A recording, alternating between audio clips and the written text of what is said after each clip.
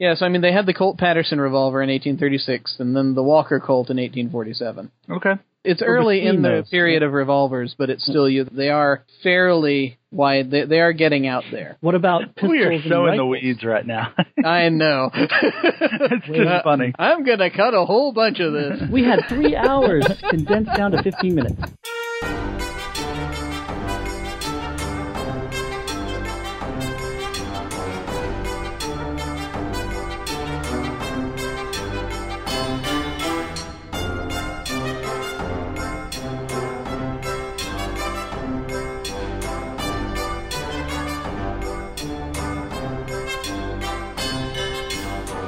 Welcome to Crucible of Realms. I'm Jim. I'm John. And I'm Kent. Let us build a world. What do we want to build? Do we do a steampunk? We could. But we don't want to do the standard steampunk. Or do we want to break away and try and come up with or we could just do like a Cowboys versus Aliens thing. We could do that. Just sort of depends on what direction we want to go in here. I could see the Cowboys versus Aliens or Cowboys versus Zombies. That might be an interesting. There you go. Undead. Yeah. Yes. So you want to do like a weird Western setting? Yes. Okay. Yeah, sure. You know, the revolver and the shotgun. But we're not going to do Deadlands, so to speak. No, yes, that... we need to do something of our own and not... Yes, this is true. No, and it's funny, really. That's where my brain went immediately, of course, was to Deadlands. But yeah, we can easily make up something else. The first question I should pose, which is a very basic one, is this going to be an alternate Earth, or is this going to be another place entirely just inspired by the Western theme? I'd be happy doing either one. I think we need to get a kind of a basis of which direction we're going to go in. I think it's going to be Earth, because that's where we get a frame of reference for that kind of... For sure. The Cowboys. So say, for example, do you want to just do a frontier type thing? Or do you want to do something where it's like specifically like American West, but there's a zombie situation or something? I don't necessarily want to throw in zombies. I just thought that I just do that in I could do without zombies, I could do with zombies. Shall I return the zombies that we were starting to order then? I can... Yeah. Put them back in there. Okay, guys, put the zombies back in their shipping crates. Put them back in the box, yeah. Okay. So I'm getting a feeling that you guys may want to do something kind of more that is like a frontier, not unlike Wild West, but perhaps not necessarily American West as we knew it. Is that kind of... Yeah, for me, it being in the Wild West is almost played out almost right now. Mm. Everybody's taking a shot at that. Did you see, and now I must remember what the movie was called. There was a movie that came out just a few years ago, and it had Guy Pearce, and it was a Western, but it was set in Australia. The Proposition, that's what it was called. Let's say, I don't think I've ever... It was in 2005. It's very interesting because it is a Western pretty much, but it's during the occupation of Australia, later on. It's roughly about the same time period. It's the 1800s. It's 1800s Australia, where back when there was still the effect of it having been a prison colony, and so the towns were very lawless. I've never seen that one. But anyway, I'm just using that as an example. That's one of the very few Westerns that I've seen that is not actually set in the American West. Well, Quigley Down Under, which was... I don't know if you've ever seen that. Yeah, I have not actually seen it, but I have heard of it. Actually, really good. I liked it. So, I mean, we could do Frontier in a number of different places. Mm-hmm. It just sort of depends on how you want to tackle it. Well, do we want to, instead of going the whole world, go a much smaller scale, I'm kind of getting the feeling that for this one, maybe we'd be focusing on a particular area. A city or a county or a territory. That's the only way that this makes sense to me at this point. I mean, we might roll out a different way. Well, let's also think about how we want it to be different from Earth. I think there needs to be something random, something that keeps them on their toes. Needs to be a thing we throw in. Yeah. Separate it. It'll be fun. Like dimensional portals opening all over the place. Oh, yeah. Keep it I'm Western, and then every once in a while for flavoring, something happens. Because that's kind of what the Cowboys versus Aliens is. It's not like they continuously plague the area. They're only there for a little bit, it seems like. It's just, it's the West, but there are these strange things out there that they have to deal with sometimes. Oh, yes. Like aliens landing. Yeah, I'm good with that. Let's narrow it down a bit. Do we want to have this be a science fiction type threat? Do we want this to be like a fantasy type threat? Do we want it to be more horror based? I like horror because we can throw in multiples of that. Yeah, I like horror based. That works. Undead, zombies, were-rats, werewolves. So supernatural horror. There you go, supernatural horror. Yep. In the Old West. Yep. Okay. For geography for this, let's keep this kind of simple. Should we say maybe somewhere kind of west of the Mississippi? Do we want trees or deserts? Do we want trees, mountains, or deserts? That's what I was saying is, do we make it, because normally you picture the tumbleweeds and the hot arid desert, not a whole lot of trees. Because, they've got, because there's that, that's kind of like Arizona... Yeah. California, Wyoming. We could do eastern Washington. That's a big desert, and there are mountains, and they... that is interesting in that not as much stuff gets done in that area. Right. And I have personal knowledge of the area. Washington State. I'm just going ahead and pulling up some information on it, so that kind of area. So it's a desert there because of the rain shadow effect off of... Basically, all the water gets dumped on the Cascades in the west. Most people don't think of it that way because you don't think of that when you're in Portland or any of those places west of the mountains. Yeah. You get so much rain that you get out into the west and it's dry as a bone. Yep. I've only been there once myself, but I remember my climatology. Okay. Well, I grew up there, so I'm completely tuned with it. So you have area knowledge. Yeah. Which is good, because that will help. Do you know anything about the history of the area? Are there any juicy tidbits we can play on from the history you can think of off the top of your head? Other than like Lewis and Clark's expedition and discovering the area and then coming in after it around... That would still be about the same era. Where you're dealing with the Indians basically led them across, so of their foraging and tracking abilities. The Colville Indian Reservation, they had a reputation for being pretty bloody when they were approached. So, and we call them the Colville Indians, but I forget what they were part of. They weren't Sioux and they weren't some other nation. We ended up creating a reservation where they all kind of got moved to when that law went out. Eastern Washington has its own Wikipedia page. Really? Wow. It's a very large... picture like this big, flat, open land, and it's got a little bit of a rolling hill to it, but it's a terminal moraine. It's a huge terminal moraine where this glacier just came down and just wiped flat an area the size of half the state. So you have these immense volcanic boulders. They tower like anywhere from 12 to 20 feet in diameter, just dotting the whole area. Every quarter mile, you see these little rocky outcroppings where the boulder has been either smashed or it is left intact and creates a kind of almost like a tombstone type feeling. You're like, what died there? It's kind of weird. Well, no, that's something that we can expand on. Actually. The Palouse Hills. That's a great word. It's like they're very fertile soils because that's when the glaciers come in and they grind everything up and it pulverizes the bedrock and actually and make very fertile. And it's very rich soil. Yep. But unfortunately, in this day we've not really exhausted it, but a lot of farming has been done on it. So it's a huge wheat field, basically. Wheat and rye and alfalfa. And an interesting, there's what was the name of the lake? There's Moses Lake.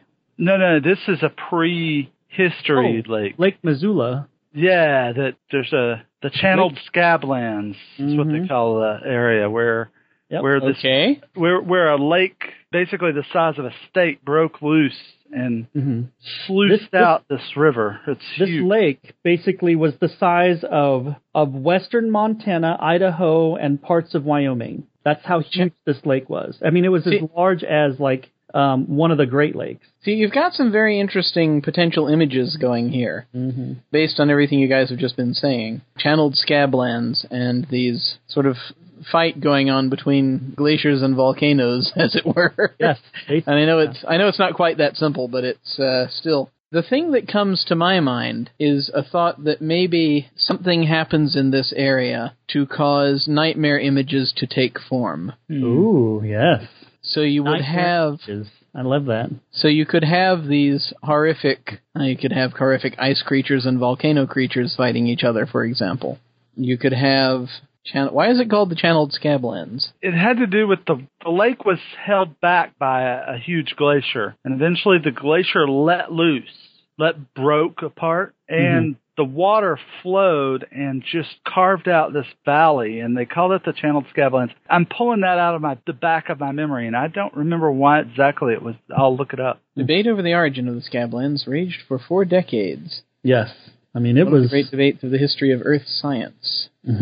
Ooh. Right. Scablands are also important to planetary scientists as perhaps the best terrestrial analog for Martian outflow channels. Outflow channels. The whole thing. Don't blame me. Blame Wikipedia. Okay.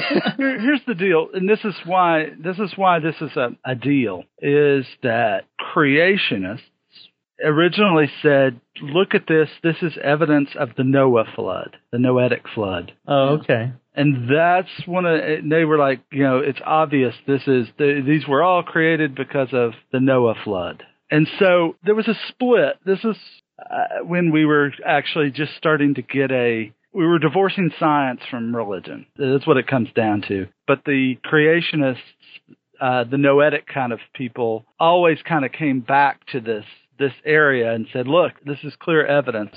They use this as clear evidence that the Noah's flood actually occurred. It's an interesting thing because, so what if you have something that causes these energies, shall we say, to be able to take hold, and say maybe you have these large watery areas that can somehow... I'm getting images of people sort of waking up in the middle of the night, but still sort of half asleep, and wandering down and going into the lake and then coming back as these creatures dripping water. They're like they were, except they're sort of now being controlled by this element. So you've got sort of like water and ice and lava and fire being able to kind of break into people's minds, perhaps while they're sleeping, to the extent that it takes them over, and... perhaps they fight this very long war that's been going on for ages, and ordinary folk who are settling out there get caught in the middle. That sound good? Yeah. I like it, yeah. This is just basically, I'm just pulling this from images based on stuff that you guys have just been saying. Does that sound horrific enough, or do we need to twist it some more? I think we're good. Yeah. I like that. Keep it simple for right now. We'll mold it. Sure. Yeah, and it's very simple. We can actually... the easiest explanation that the people who are involved or who are aware of it would have is that these are demons, essentially. Basically, yeah. They can associate them as demons, yeah. Yeah, or Manitous or whatever, depending on who you're talking to. Correct. Just coming forth and... that probably leads to some of the confrontation with the Native Americans, the native peoples of the area. And they may be They may be some of the few people who know how to keep them at bay. Right, but then maybe they do, but they don't. Well, the policy is keep everyone out. That's not understood, and so they get blamed for.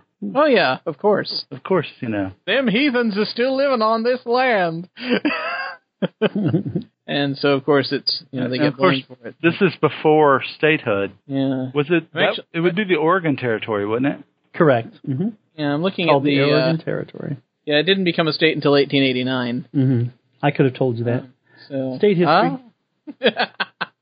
I love it. Civics. You took civics in high school. Oh yeah, it was a requirement. Yeah. You're in Washington State. You had to take Washington history. Yep. There's the Palouse Hills right there. Yep. Dry Falls, the Channeled Scablands. Basically, picture Niagara Falls. Has anyone seen Niagara Falls or no? Yeah. I think I have been there, but it was a very long time ago. Been there a couple times, yeah. Imagine it stretching out. It's 10 times as massive as Niagara Falls. That is the amount of water that was released onto this open area and was allowed to just flow over land unchecked because it's just flat. And about when did that happen, do you know? Oh, God, it's well before our written history. Yeah, it's prehistory. Yeah.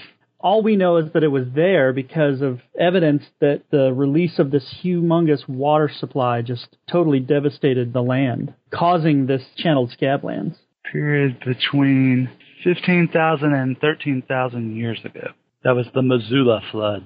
Yes, the Missoula flood. Lake Missoula was about as large as like 3 Great Lakes put together. 3 of the 5 Great Lakes, I think. Yeah. It's just monstrous. All right, so Eastern Washington, arid desert, terminal moraine, channeled scabland. The channeled scabland is more towards the southern reaches of the state, if you want to call it that. Would it perhaps be a good place for there to be a demonic gate? Yes. That would be cool. The channeled scablands has the demonic gate, yep. That works nicely for me. It used to be sealed under the glaciers in the lake. Yeah. Long ago. Okay, I'm reading off of a website to try to figure out which Native American nations are up there. Oh, okay.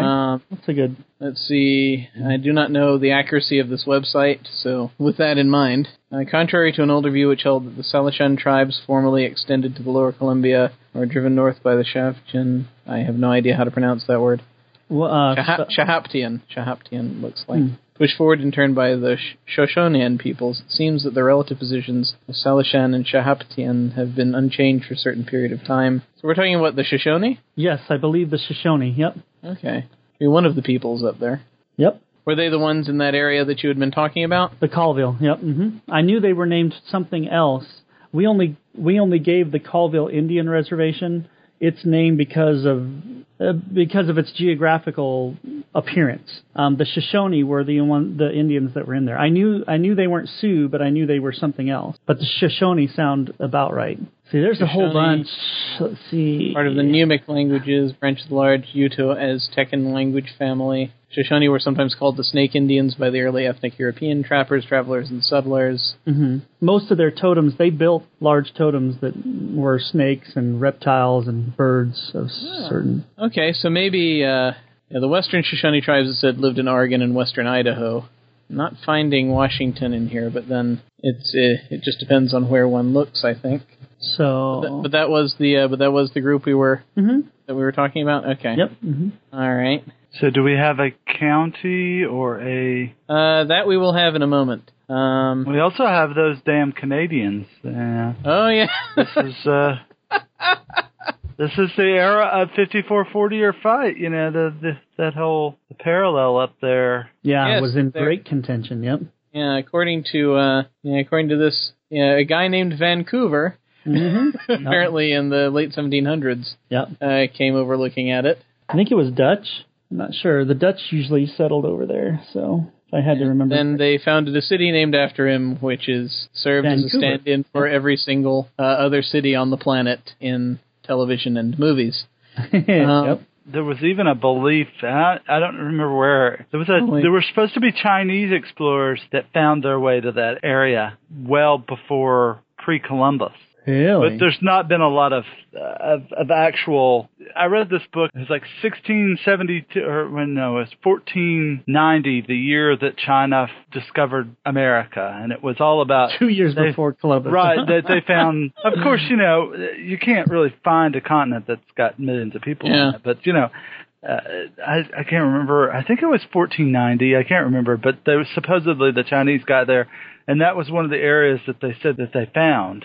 That would be the coast, and we're out east. So the Oregon Territory, it says here, was established in 1848, and prior to that, there'd been a lot of disputes. There'd been joint ownership between the U.S. and the British. So are we in that era? Are we in that joint? Well, do we want to be before 1848 or after 1848, I guess is the question. Because we can... I'm good with whatever. If we want to play with the conflict, that's cool. Definitely. That'd make it interesting. Yes. Let's make it, of the time, let's make it 1848, or just prior to it. Yeah, okay, let's see. Joint occupancy was renewed, but on a year-to-year basis in 1827. Eventually increased tension between U.S. settlers arriving by the Oregon Trail and fur traders led to the Oregon boundary dispute. Let's look at that. This says in the first half of the 19th century, 1844, U.S. Democratic Party appealing to expansionist sentiment. Popular theme of Manifest Destiny asserted the U.S. had a valid claim to the entire Oregon country up to Russian America. Russian America. Okay. Russian America and it gives coordinates here. I would assume that's Alaska. This was during the Polk administration. James K. Polk won the 1844 election, but then sought a compromise boundary along the 49th parallel. Mm-hmm. Negotiations between the U.S. and the British broke down, however, and tensions grew as American expansionists urged Polk to annex the entire Oregon County. Yes, 54, 40, or fight. Yeah. That was their slogan. They had the north of the parallel of 54 degrees 40 north. Basically, that's a good point in history for everyone to be really tense and getting on each other's nerves and about to come to blows. And a good time to then for have chaos and demons to... Yeah, it's a good time for demons to attack. Yeah, run havoc. People get desperate. Oh, yeah. Okay, good. Trying to see if I can figure out county information here. I mean, I don't think we need to necessarily narrow it to a specific county, but I think we can say that, a certain area. Well, if you look on the Eastern Washington page on Wikipedia, if you go down to the bottom, there is a whole thing on small cities and then counties. What counties are in Washington. Mm-hmm. But remember, these counties aren't formed until Washington State itself forms. Well, then you could take one of the cities, maybe. Need a city that's been there a while. Right. Like Walla Walla. That was one of the places where there was something happened. Let me see. I don't know. Something happened, yeah. Let's make some very, very big, vague statements. It's near the Hanford nuclear site. Somehow I have a feeling that the nuclear site might be somewhat later, but... Yeah. Oh, there's a map. Why didn't I just look at the map? There's an idea. Fort Colville. Yeah, that's going to be up north, though. It's right near the 49th parallel. Fort Okanogan. Fort Nez Perce. Okanagan, yeah. Fort Hall. Fort Okanagan. Okay. Fort Okanagan. Fort Nisqually. It's just got the forts here. I'm not actually... This map does not have the cities. It's just got the forts. Well, the forts are probably where we should start anyway. Correct. Yep. I would definitely think the forts would be more likely to be around at the time that we're talking about. Well, let's see. Fort Nez Perce is right in the... at the intersection of these three rivers. I always like that name. The Three Rivers? I'm sorry, they're not three rivers, but it's these three branches. You've got the Snake River that branches out. The Columbia River comes down and around and down to Fort Nez Perce, and it branches off to the east. You have the Snake River, and then to the west you've got more river that I do not have labeled here, but I do have something here then that says Willamette. Willamette. Yeah, the Willamette Valley. Very rich, fertile land. Pretty cool. So the river goes out west and ends there and also off near Astoria. Astoria. So, I mean, I'm thinking maybe if we focus around Fort Nez Perce, that might be a cool area. Okay, yeah. And that's definitely in the United States area, of course, but still close enough that I think that a considerable amount of disputes are going on. And now I will begin looking up information on that area. I mean, you could do the Tri-Cities, Walla Walla, Pasco Sherman, and forget the other name of the city. There's three cities right there near Walla Walla, and it's called the Tri-City State. Oh, because there's a city on the Oregon side that's real close. I did a search for Walla Walla in the history document. Let's see, explore the Columbia River, commencing 1807, 1811, becoming the river, blah, blah, blah. Along the way, he posted a notice where it joins the Snake River, claiming the land for Britain and stating the intention of the Northwest Company to build a fort there. Subsequently, Fort Nez Perce trading post was established near present-day Walla Walla. Kennewick, Walla Walla, and I think it's Pasco Sherman. Does it name the third city? Thompson's notice was found. I'm just looking at the history, so it's just saying it was near present-day Walla Walla, Washington. Okay. I have a feeling that Walla Walla was not around back then. The fourth neighboring city was West Richland. Okay. Thompson's notice was found by Astorians looking to establish an inland fur post. There it is. Pasco is the seat of Franklin County. So, yeah, it is Pasco. How's that spelled? Pasco. 1805. Yeah, I was going to say Pasco. It's where Lewis and Clark camped. Yeah. And you get a lot of fur trappers and gold traders. And when it's was in the city Franklin founded? County, if you need to know that. But again, the county wasn't formed until after its statehood in 1889. So you've got an area that maybe they refer to as it as Pasco. And let's see, where is that on ye map? Right down at the bottom of the state on the eastern side, but along the border there between Washington and Oregon. So we can focus on saying the things that take place in kind of that area, sort of the area of Pasco, and also maybe stretching up as far as, say, like Fort Nez Perce, that's the only real landmark that I have here. You know, those could be like two main areas that we can focus on. Fort Nez Perce is named after the Nez Perce people, later known as Old Fort Walla Walla, was a fortified British fur trading post on the Columbia River on the territory of modern-day Wallula, Washington, it says. It was in operation from 1818 until 1857. So without going into huge history here, is that the fort found itself on U.S. soil in 1846 as a result of the Oregon Treaty, which ended the Oregon boundary dispute. So this is slightly before then. Right. The Hudson Bay Company's Sinclair settlement expedition from the Red River Colony passed through in 1841, one day before the fire. It's fire? Yep. I'm just mostly looking for things for us to play with here. Mm-hmm. Rather, they traveled through it through the night because a large number of Indians in the area made it unsafe to camp. Now this is interesting. This is the legend of the origin of the Nez Perce. There was once a monster that lived in the valley of the Clearwater River near Klamath. The beast devoured all the animals that lived in the county for miles and became such a menace that Coyote, the clever hero of many Indian myths, decided it must be killed. Arming himself with a flint knife, he jumped down the animal's throat and stabbed him in the heart. He cut up the pieces and formed them to fashion the Indian tribes. He also sent to occupy the mountains and the plains. And finally he discovered that he did not have a tribe for the beautiful valley in which the monster had lived, so he squeezed a few drops of blood from the heart and made the Nez Perce. Thus the lifeblood of this strange animal became the tribe living... That's weird. Yep. That's kind of cool. Yes, and that sounds eminently usable. Yeah. Mm-hmm. So, perhaps this gateway that has opened up in the channeled Scablands is something through which they're worried this monster is going to come back. I wish we had more information about the monster. Its death is now causing havoc.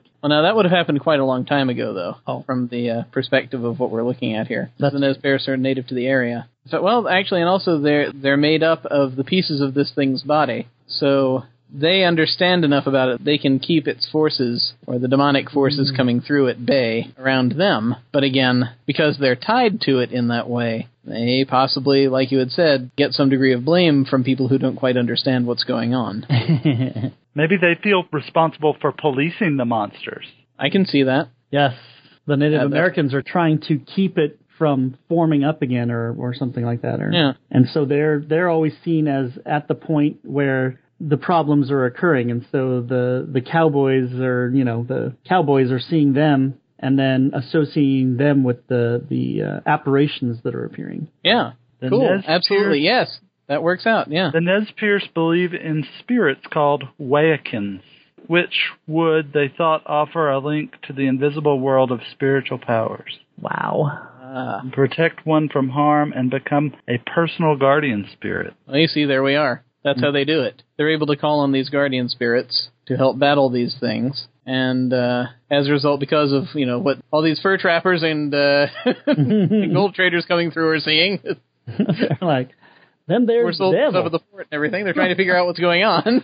They can't. A lot of paranoia going on all around. Mm-hmm. Very good, very good. Okay. So it's the 1840s. We've got fire-aspected and ice-aspected and water-aspected demons running around possessing people, giving them strange abilities and causing them to go on killing sprees. Yeah.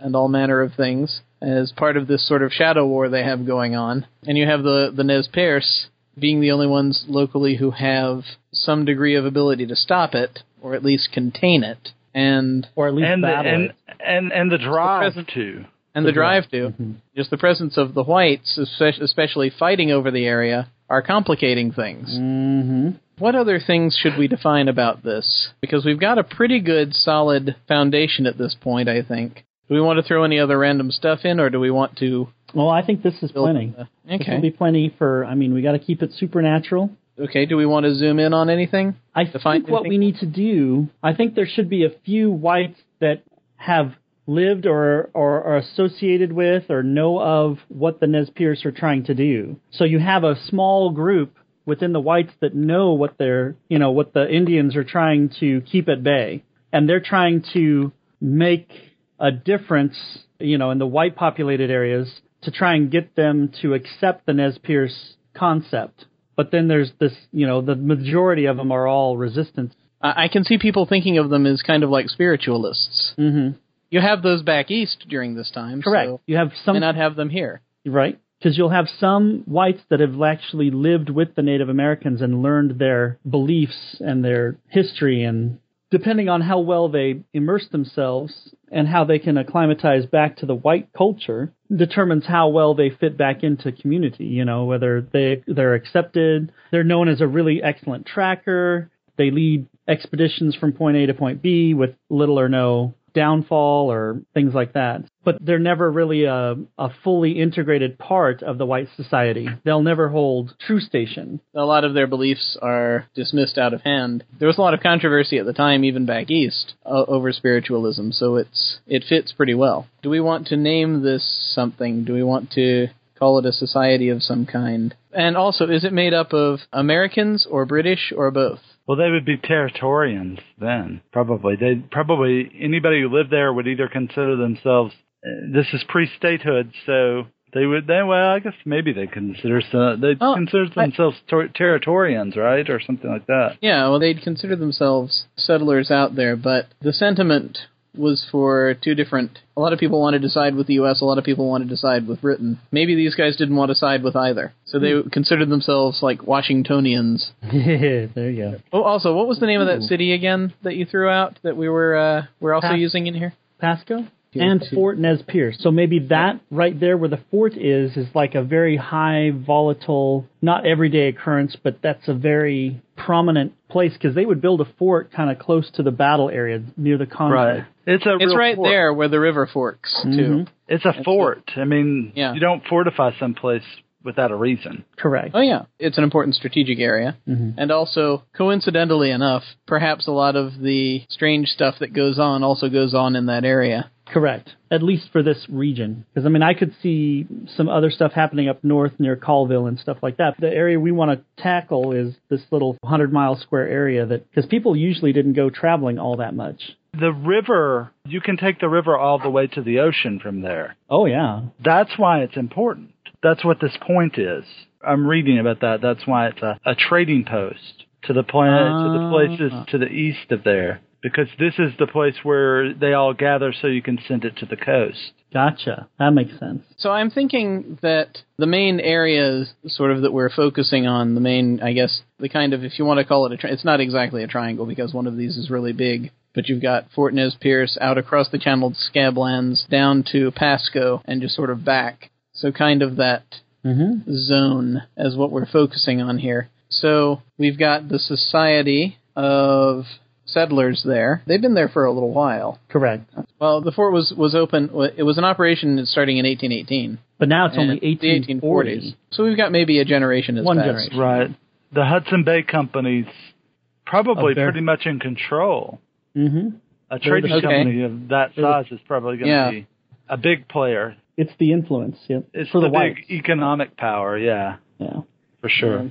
It's what probably drove the fort to be built in the first place. Right. Yeah, the Hudson Bay Company was definitely involved. What is the highest rank in a fort? I mean, I don't think they'd have a general. I think I could see it having like a colonel. Yeah. Because a fort usually isn't, I mean, it's important, but it's not general important. You know what I mean? And it might not even be a military fort, so to speak. I don't know. I think with the shipping there and the goings-on in the area, they probably wanted at least a minimal support from the military. Well, it says the ownership belongs to Hudson Bay Company. Oh, wow. Well, they could always purchase. Yeah, they could always purchase. They could have set it up however they wanted. Yeah. I'm just looking to see the different sides here via with respect to the conflict, and that actually will tell me a little bit more. The Hudson Bay Company is they claim to be the oldest commercial corporation in North America. Are they still in effect now? They still exist, yeah. Holy crap. The English Royal Charter from 1670. Wow. The Governor and Company of Adventurers of England trading into Hudson Bay is their official charter name. And we all know where Hudson Bay is. Way over on the East Coast. And they made it all the way over here. So at that time, the Hudson Bay Company was British. Then I would take it. Yeah. Well, or was it? Yeah. It was, Yeah. started in under. Yep. That's what it was initially. They got an English royal charter, so in 1670. Well, yeah, in 1670, yes, but that was then a couple things happened after that. Namely, us becoming independent of said English. I just want to double check to make sure. So would their charter still be valid? Well, but that's the territory. Remember, there are disputes out there until... Yeah. Let's see. The British knew the region as the Columbia District, a fur trading division of the Hudson Bay Company. Okay. So it must have been. Must have still been British at that point. Okay, yeah. Because they called it a division of the Hudson Bay Company. While Americans referred to it as the Oregon Country. So that's the period we're in. Yeah. When so you basically have a corporation that has a charter from the king, and Americans sort of see it as their land, just a territory. Well, just an area. Everybody knew there was a sea at the other side. You know, we had a west coast. Part of the whole Oregon Territory dispute had to do with the whole Manifest Destiny thing. There you go, Manifest Destiny. That's where we go from one sea to the other. Okay. Yes. That was James K. Yeah, President Polk was largely responsible for that, and he was elected in 1844. Okay. So he wanted the American people, to stretch from sea to sea. That is correct. Okay. And it was God's will that we did it. Correct. God only knows. So basically, what we have here then is that the Hudson's Bay Company set up this fort, Fort Nez Perce. So we're talking... to protect its interest in trade. Yeah. Which is highly lucrative. I mean, the fur trading is just... So I'm thinking that it was at that time manned by British troops. That's what makes sense to me in any case. Okay. Now, are they really British troops, or they actually work for the... They work for the they work for the Hudson Bay Company. I mean, but it's a fort. So I mean, this is where it gets weird, right? So what do we think this is like an early version of Blackwater? It's probably pretty close to that. Even worse though, because they got an official charter to operate. Well, I'm sure that historically we'd be able to find out more. I was about to say, let's kind of settle at this point.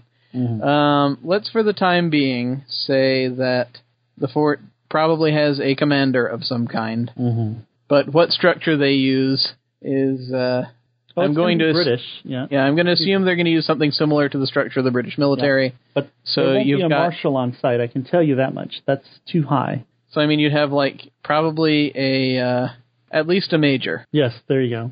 You'd have a major, captains, and lieutenants. So we need to. Don't we need to specify? Yeah, I mean, really, we just need to figure out what things are important enough for us to name them. I think we need a nice... A lot of the names are there already, so that's... A good shaman name for the Nez Perce, who will probably be a good shaman name, probably the spiritual leader of the Nez Perce. Okay, so we need a spiritual leader for the Nez Perce. And we'll need their chief, because he'll be around too. So we want the leaders of the Nez Perce, we'll want the leaders of... We need the Hudson Bay Company, their interests. And I think we should name a couple of adventurer types, like the guides that I was talking about. Well, remember, we were talking about this society. It might be, maybe it's like they're hunter-trapper spiritualist type folk or something like that. Yes. But we need to name that society, and we need to figure out kind of who leads that. And then there will be, because there has to be, I know there was, some kind of opposition from for lack of a better term, the U.S. side of this equation. Oh, interesting twist. Well, yeah, because you've got the British interest, but you had the folks out there. It was a very hot issue. They were trying to take this territory for the United States. And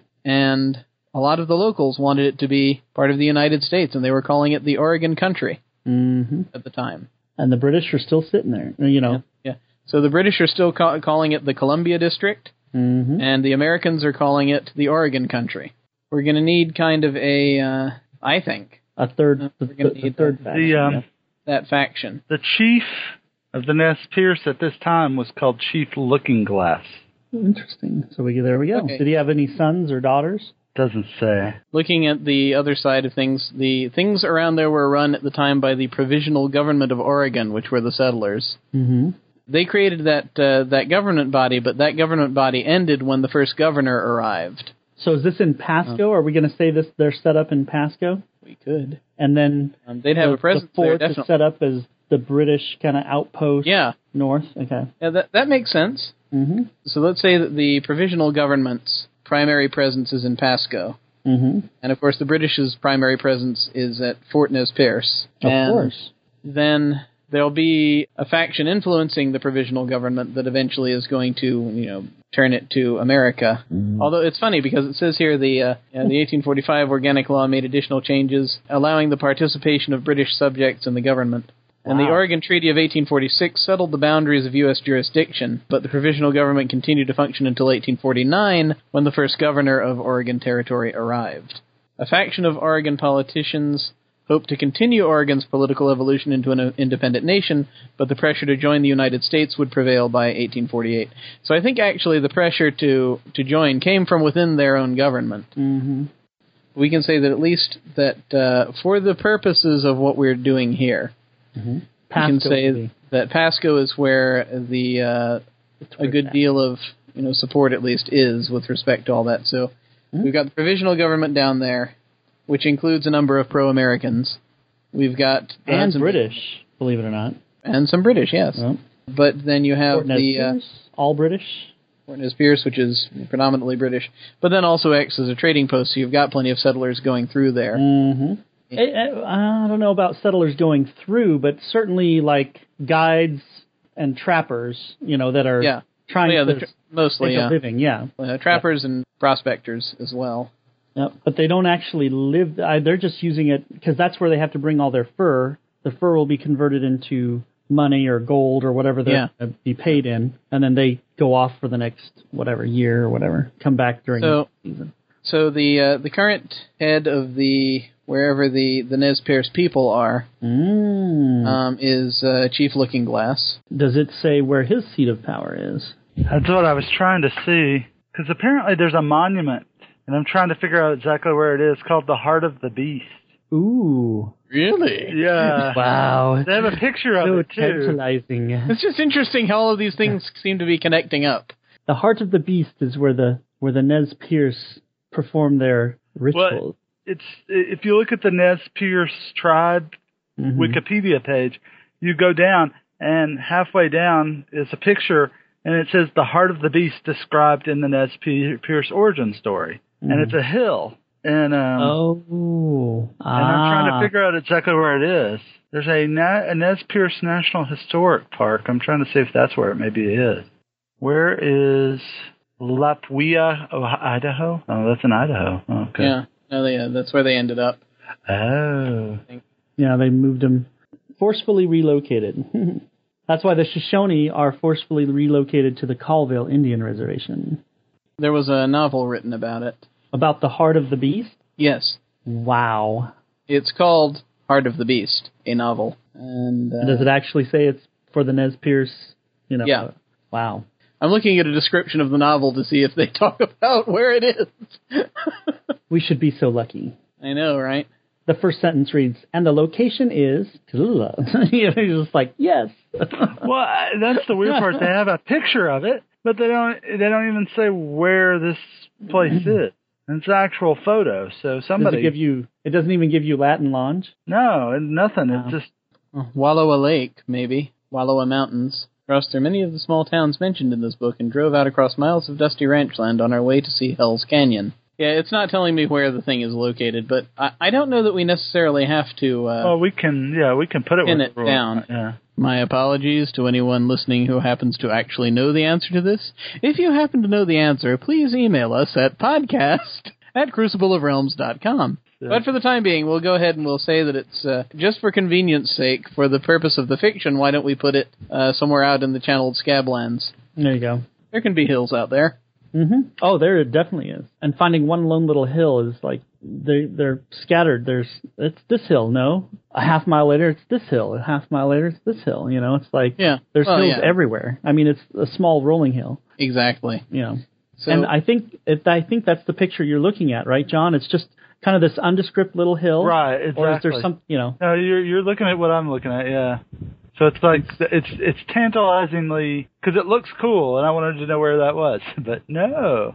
Okay, so to get this to the point where we can start wrapping it up, because we're dealing with a smaller area, we're naming more people, I think it seems, which is fine. I'm satisfied with just right now having the name Chief Lookingglass for the head of the Nez Perce at that time in that area. Oh, yeah.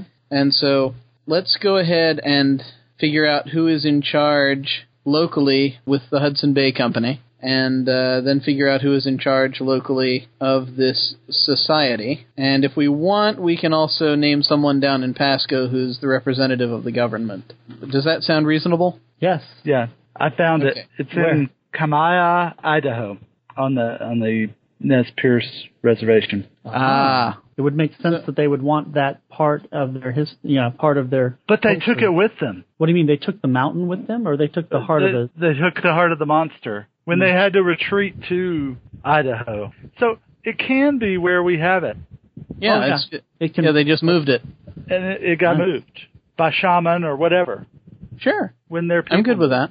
Maybe that's the heart of their power. Okay, Thomas Simpson, July 2nd, 1808 to June 14th, 1840, Hudson Bay Company agent and personal secretary for Hudson Bay Governor and cousin, Sir George Simpson. So Thomas Simpson is his representative there, I would think so, yeah, the way it's sounding. although he dies in Like a 1840. magistrate. Yeah, he dies in 1840, though. But perhaps he didn't. Or did he? Or did- Dun, Well, dun, dun. or rather, I should say, perhaps in this timeline, Thomas Simpson, who is, a relative of his? Yes, a cousin. Perhaps Thomas Simpson is is possessed by one of these entities. That would be cool. So his lifespan has been unnaturally prolonged. Yes, I like it. That is Do very we want to name the thing that's possessing him, or leave it to the imagination? Oh, no, I think as a main player, he's got to be named. Okay. So do we want him as part of the fire faction or the water faction? I think water. Mm-hmm.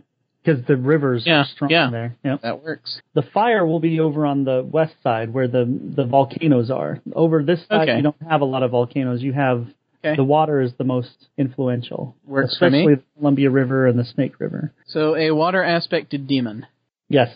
which I think we should probably just give some sort of common.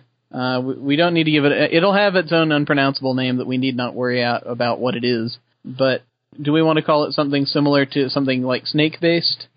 The Ophidian. Yeah, an Ophidian is a snake. Okay, yeah. Let's go. The that's Ophidian. the Sure. Ophidian.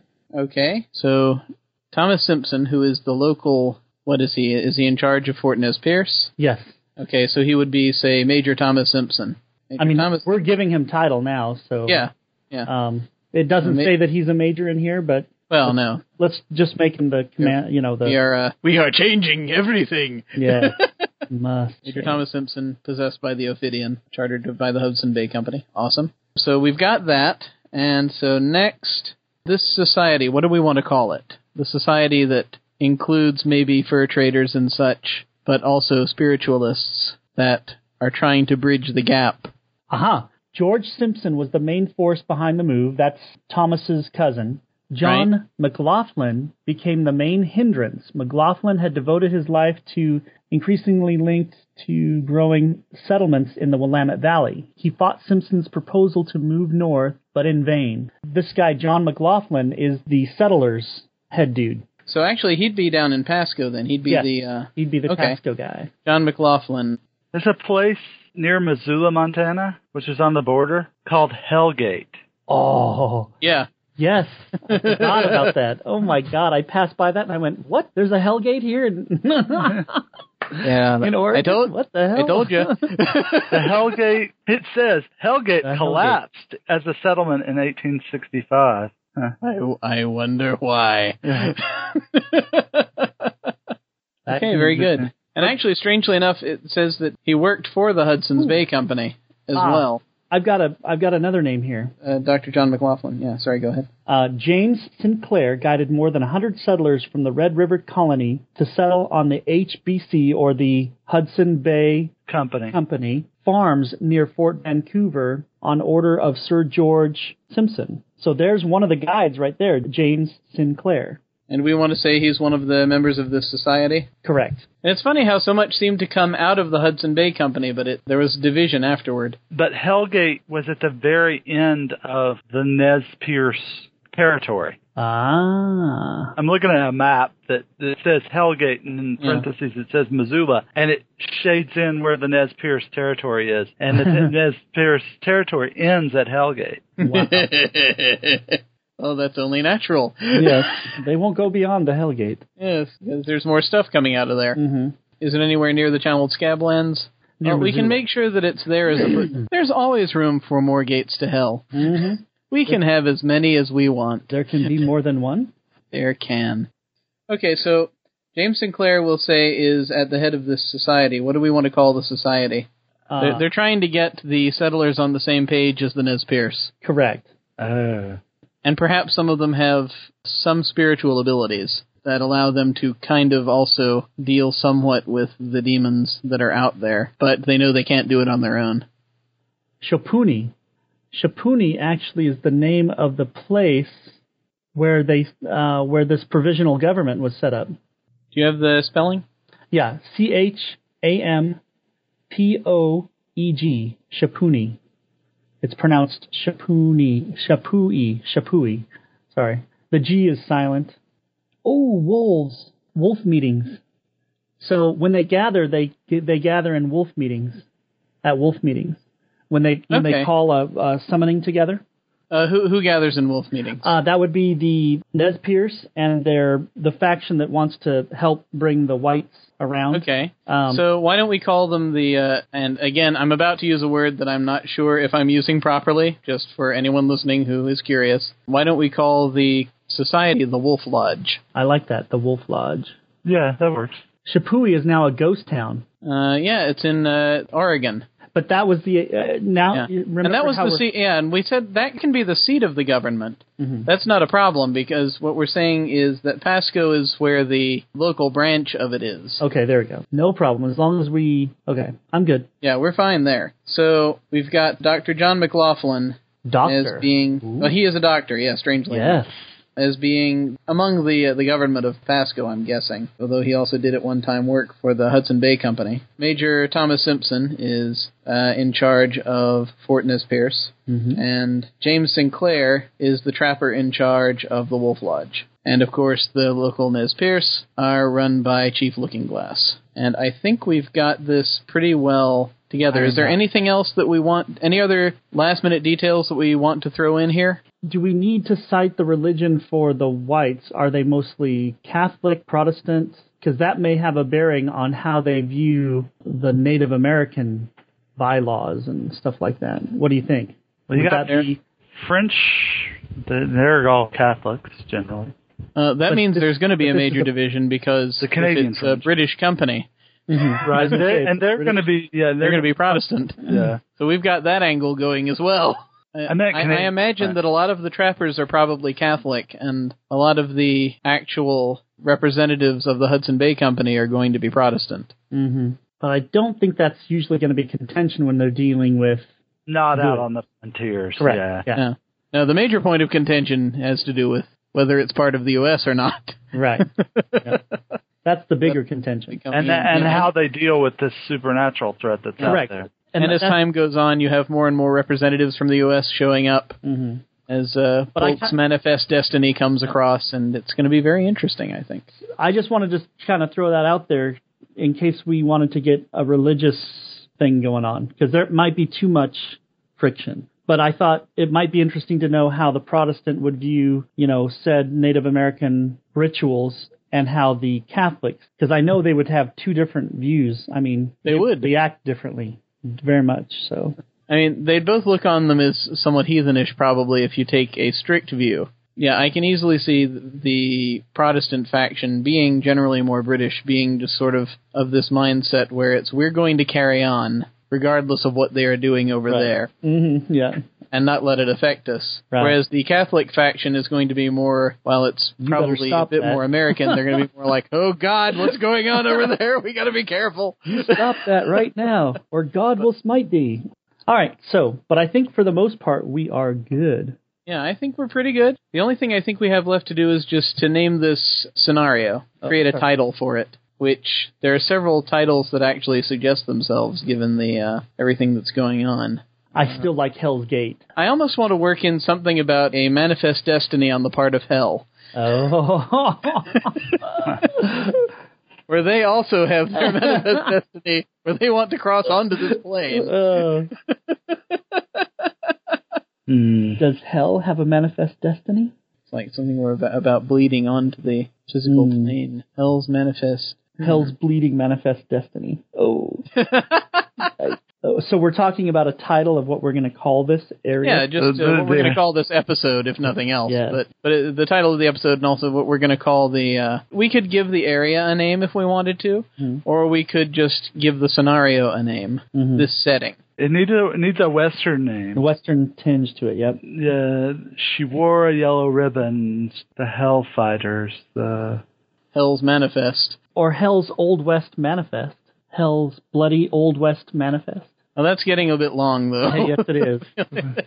To Hell's Gate and beyond. Oh, sorry. Moves west. Nightmare in the Scablands? Oh. Nightmare on or in? How about we just call it Scabland Nightmares? Okay. What about Oregon Fever? The companion to Oregon Trail. Yeah. You have died of dysentery. It's like a disease, it's festering, fever. Okay, I see what you're saying. Yes, actually, no, I see what you're saying. Oregon Fever. Mm-hmm. But it could also mean the draw to come out. Yeah. No, that's good. Children of the Beast? The Heart of the Beast? I want to look up one thing in the thesaurus real quick, because I think Oregon Fever may be very close to something to what we want. While you're looking it up, I thought I'd throw this out there. December 2nd, 1861, a great flood destroys the Shawnee city. I'm serious. Oh, wow. The town is completely destroyed, utterly. Awesome. In 1861. The Willamette River busts loose and just roars across. It's called the Great Flood. Destroyed most of the structures in town, barring 2 saloons. Shawnee was never rebuilt after the disaster. The town site is now preserved. Shawnee State Heritage College, provisional government, da-da-da-da. So, I mean, we've got Oregon Fever or Oregon Frenzy, and then we've got, actually, if we look up synonyms for flood... Now, this is an interesting little piece. The Waiakan belief reflected a Nez Perce universe filled with individual spirits that existed in dreams and in real life, and to which the Nez Perce could appeal for assistance. Thunder, lightning, a soaring eagle, grizzly bears, and so forth. Each spirit could harm or protect a man according to its powers and inclination. The Waikin could be a single force or a combination of forces acting in concert. Each man had a personal Waikin, something like that, warning him and protecting him, assisting him through life on Earth. Basically a spirit guide. Right. So, you know what? Maybe we should just go simple here, and I'd just call it what we've been talking about the whole time. Would it be too strange for us to just call it the Scablands? There you go. Yeah, I think that's fair. We good? Yes. Okay. Good. The Scablands. Excellent. Well, we've got yet another setting. Though a bit smaller than... It is a bit smaller, but more specific in scope, but ready to be dropped into works of fiction or gaming or what have you. We're going to go ahead and put it in the wiki, and let us know if you end up using it. Feel free and drop us a line. As always, this setting is going to be made available under the Creative Commons, so you are free to use it as long as you make sure to credit the podcast. And I think that's about it. Yay. And there was much rejoicing. Made it almost all the way through without a Monty Python reference. Couldn't let that go. Come on. No! Take care. Not at all.